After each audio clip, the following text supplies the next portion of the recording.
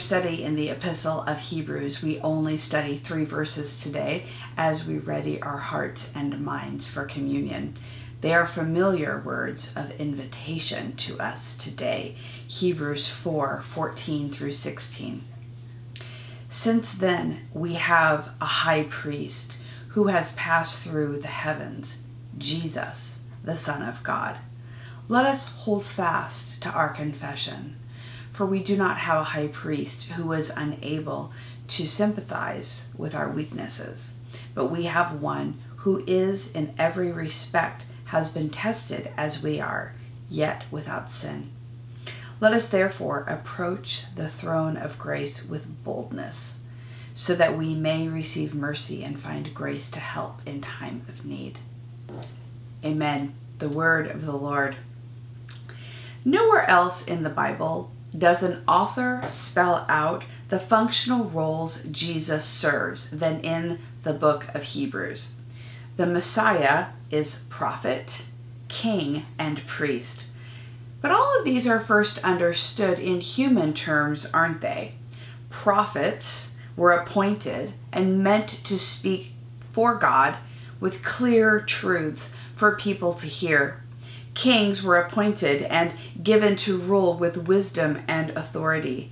And the Lord raised up priests to serve because there had to be those who consistently called believers to holiness, who brought God's children back to Him in the middle of everyday life. This section of Hebrews that we start today is an important bridge to where we have been and where we are going.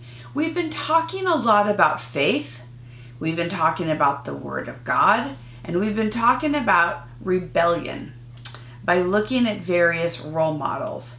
Now the writer turns our attention to the title of High Priest, which will be our focus for the next few weeks. For now, let us recall that priests were identified as servants in the tabernacle. It was the family of Aaron, who was the brother of Moses, who were charged with the duties of interceding to God for the people by offering sacrifices, which the law required. Among the priests, one was selected as the chief or the high priest, and they were to enter the most holy place one day a year on the Day of Atonement. And during that time, they would place the blood of sacrifice on the Ark of the Covenant. And it was by this daily and yearly sacrifice that the sins of the Lord's people were covered. It's hard for us to understand in reality how sacrifices worked in the Old Covenant, but it's important for us to try and grasp what we can. So we're going to be talking about that for the next few weeks, but for today, let's consider that there was a reason why God set up such an elaborate system for sins to be enabled to be forgiven. Humans are fallen, and so it was essential to our perfect and loving and holy Father that there be a righteous way to deal with our imperfections, to deal with our brokenness, to deal with our actions that not only displeased Him, but were also willful rebellion against what He consistently told us to do. Also the things that were mistakes, things that we didn't necessarily mean to do, but did anyway, and then the ways that we neglected to do the things that we should have done. In the verses we studied last week with Jim, the writer reminds us how God's Word is living and active. And we want to remember that in the context of what we're talking about today, that the Holy Spirit enlivens the Scripture that we read and hear about. And then that word cuts neatly through all of the clutter that we accumulate in our souls and helps us to access the truth that God wants us to know, the truth that we need to live by. See, before God, before the Almighty Creator of the universe, nothing is hidden. And in verse 13, right before this passage, it says, Everyone is naked and laid bare to the eyes of the one to whom we must render an account. We're all naked. We're all laid bare. God may have asked Adam and Eve where they were, but he already knew. God already knew the answer. He already saw what they had done. He already saw through the ways that they tried to cover themselves up. Covering themselves up didn't make a difference. They did that because they were ashamed. They were ashamed of their nakedness that they now saw. They saw what they had done. They were ashamed of what they did. They understood that they had done wrong by explicitly disobeying God. In the Hebrew language, the word for atonement is kippur, and it means to cover or purge or make reconciliation. You may recognize the word from Yom Kippur, the highest holy day of repentance in the Jewish faith. Atonement also means to coat with pitch. When Noah makes the ark, God uses the verb form of atonement, telling him to seal the ark with pitch. The ark was thus spared from the floodwaters of judgment, with a solution God provided to those who believed. So those who believed could be spared as well. God has always provided a way for humans to be forgiven. He has always offered to cover our sins. Because the way that we try and cover our sins doesn't work. And so God provides a lasting and best way to cover our sins, because we can't provide that. We can't escape on our own. Our theme for Hebrews is how Jesus is greater. And here we see in verse 14 how the Messiah is the great high priest. Jesus has passed through the heavens, the writer reminds us. And we think about how Jesus passed through the heavens to come down, to become human, to become one of us. And then how he passes through the heavens again when he ascends victorious over sin and death. And each year the high priest would pass through the curtains to go to the most high holy place. And the writer is saying Jesus surpasses that because he enters directly into the presence of God to intercede for us now in the heavens, to cleanse us with his blood. Because Jesus' death was once for all, we don't have to wait any period of time in order to be forgiven. It can happen at all hours of the day, no matter where we are. Jesus is also greater because he was tempted in every way that we are and yet did not sin. Before the priests entered the Holy of Holies, they made an offering for themselves so that they could be a clean vessel when they made intercession for the people.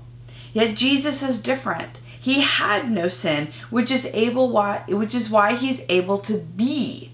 Jesus is able to be the sacrifice. He doesn't offer a sacrifice of a different animal. He is the sacrifice. And while he may not have been tempted in the ways we are in modern life, he faces the same lure of sin that plagues all of us, that has plagued all of us for all of eternity. Hatred, lust, pride, dishonesty, greed.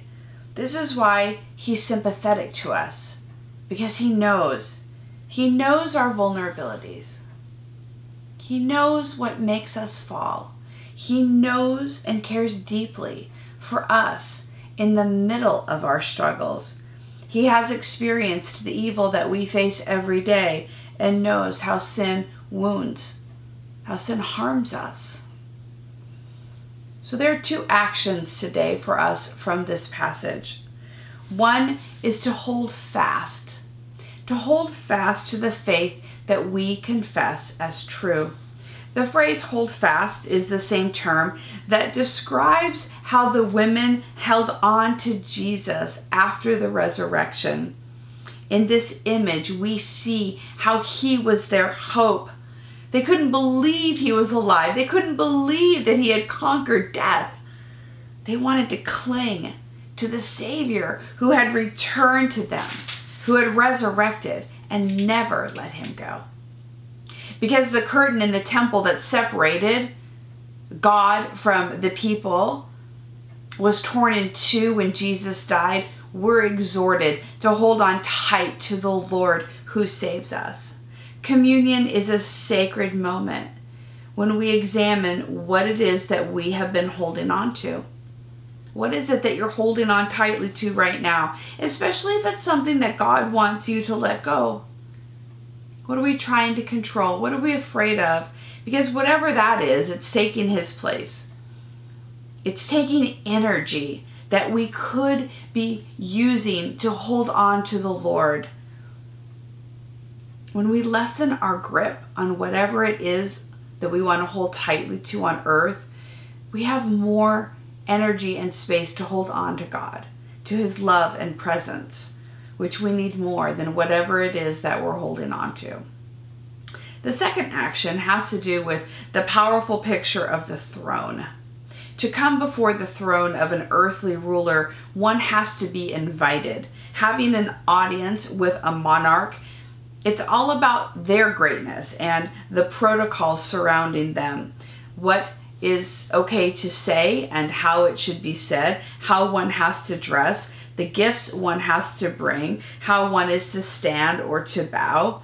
How nerve-wracking it must be to have an audience with an emir or a sultan or a queen, even for us independent Americans. For centuries, people have approached rulers to beg for clemency, to settle disputes, to plead for help in some way. A throne is a place where humans go when no one else in the realm has the capability to do what needs to be done. The picture of a throne is key here because it represents so many things in our world, doesn't it? Power, dominion, rulings, exclusive access. The problem with earthly leaders is that they look out for themselves, or they look out for those closest who are lobbying them for their interests. Rulers can also be mean. If they're having a bad day, the person who comes to ask for help is not going to get a very favorable response. But look at how the writer describes throne here.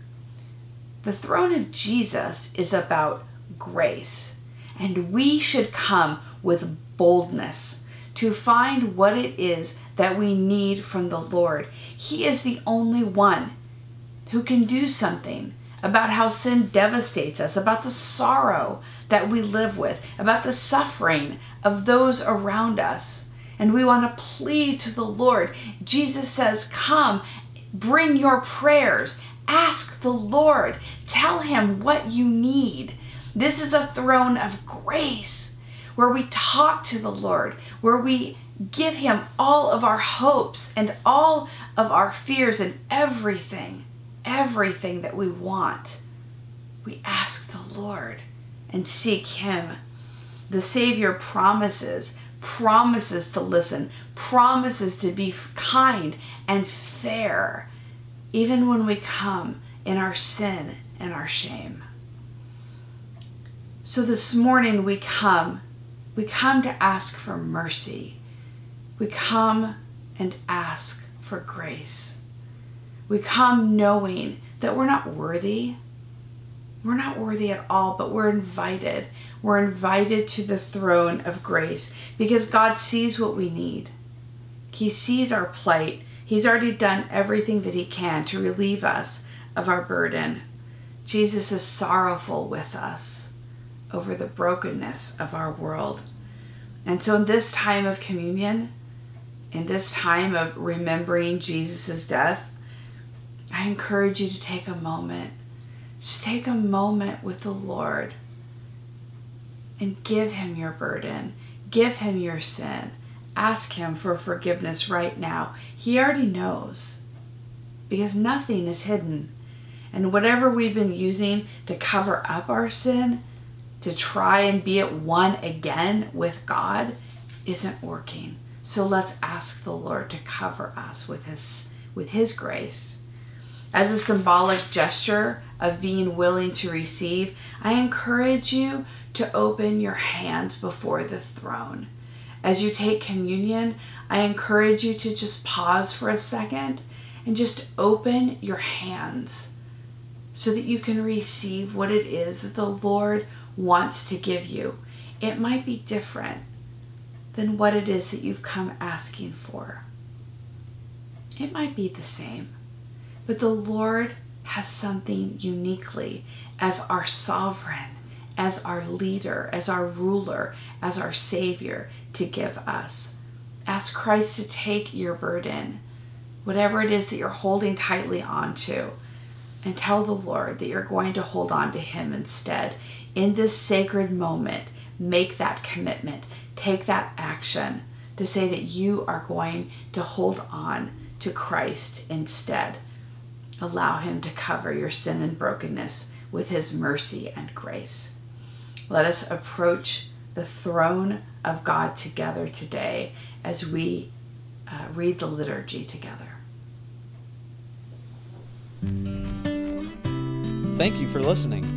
If you would like to learn more about the Free Methodist Church of Santa Barbara, you can visit us online at fmcsb.org. We pray this message has been a blessing to you.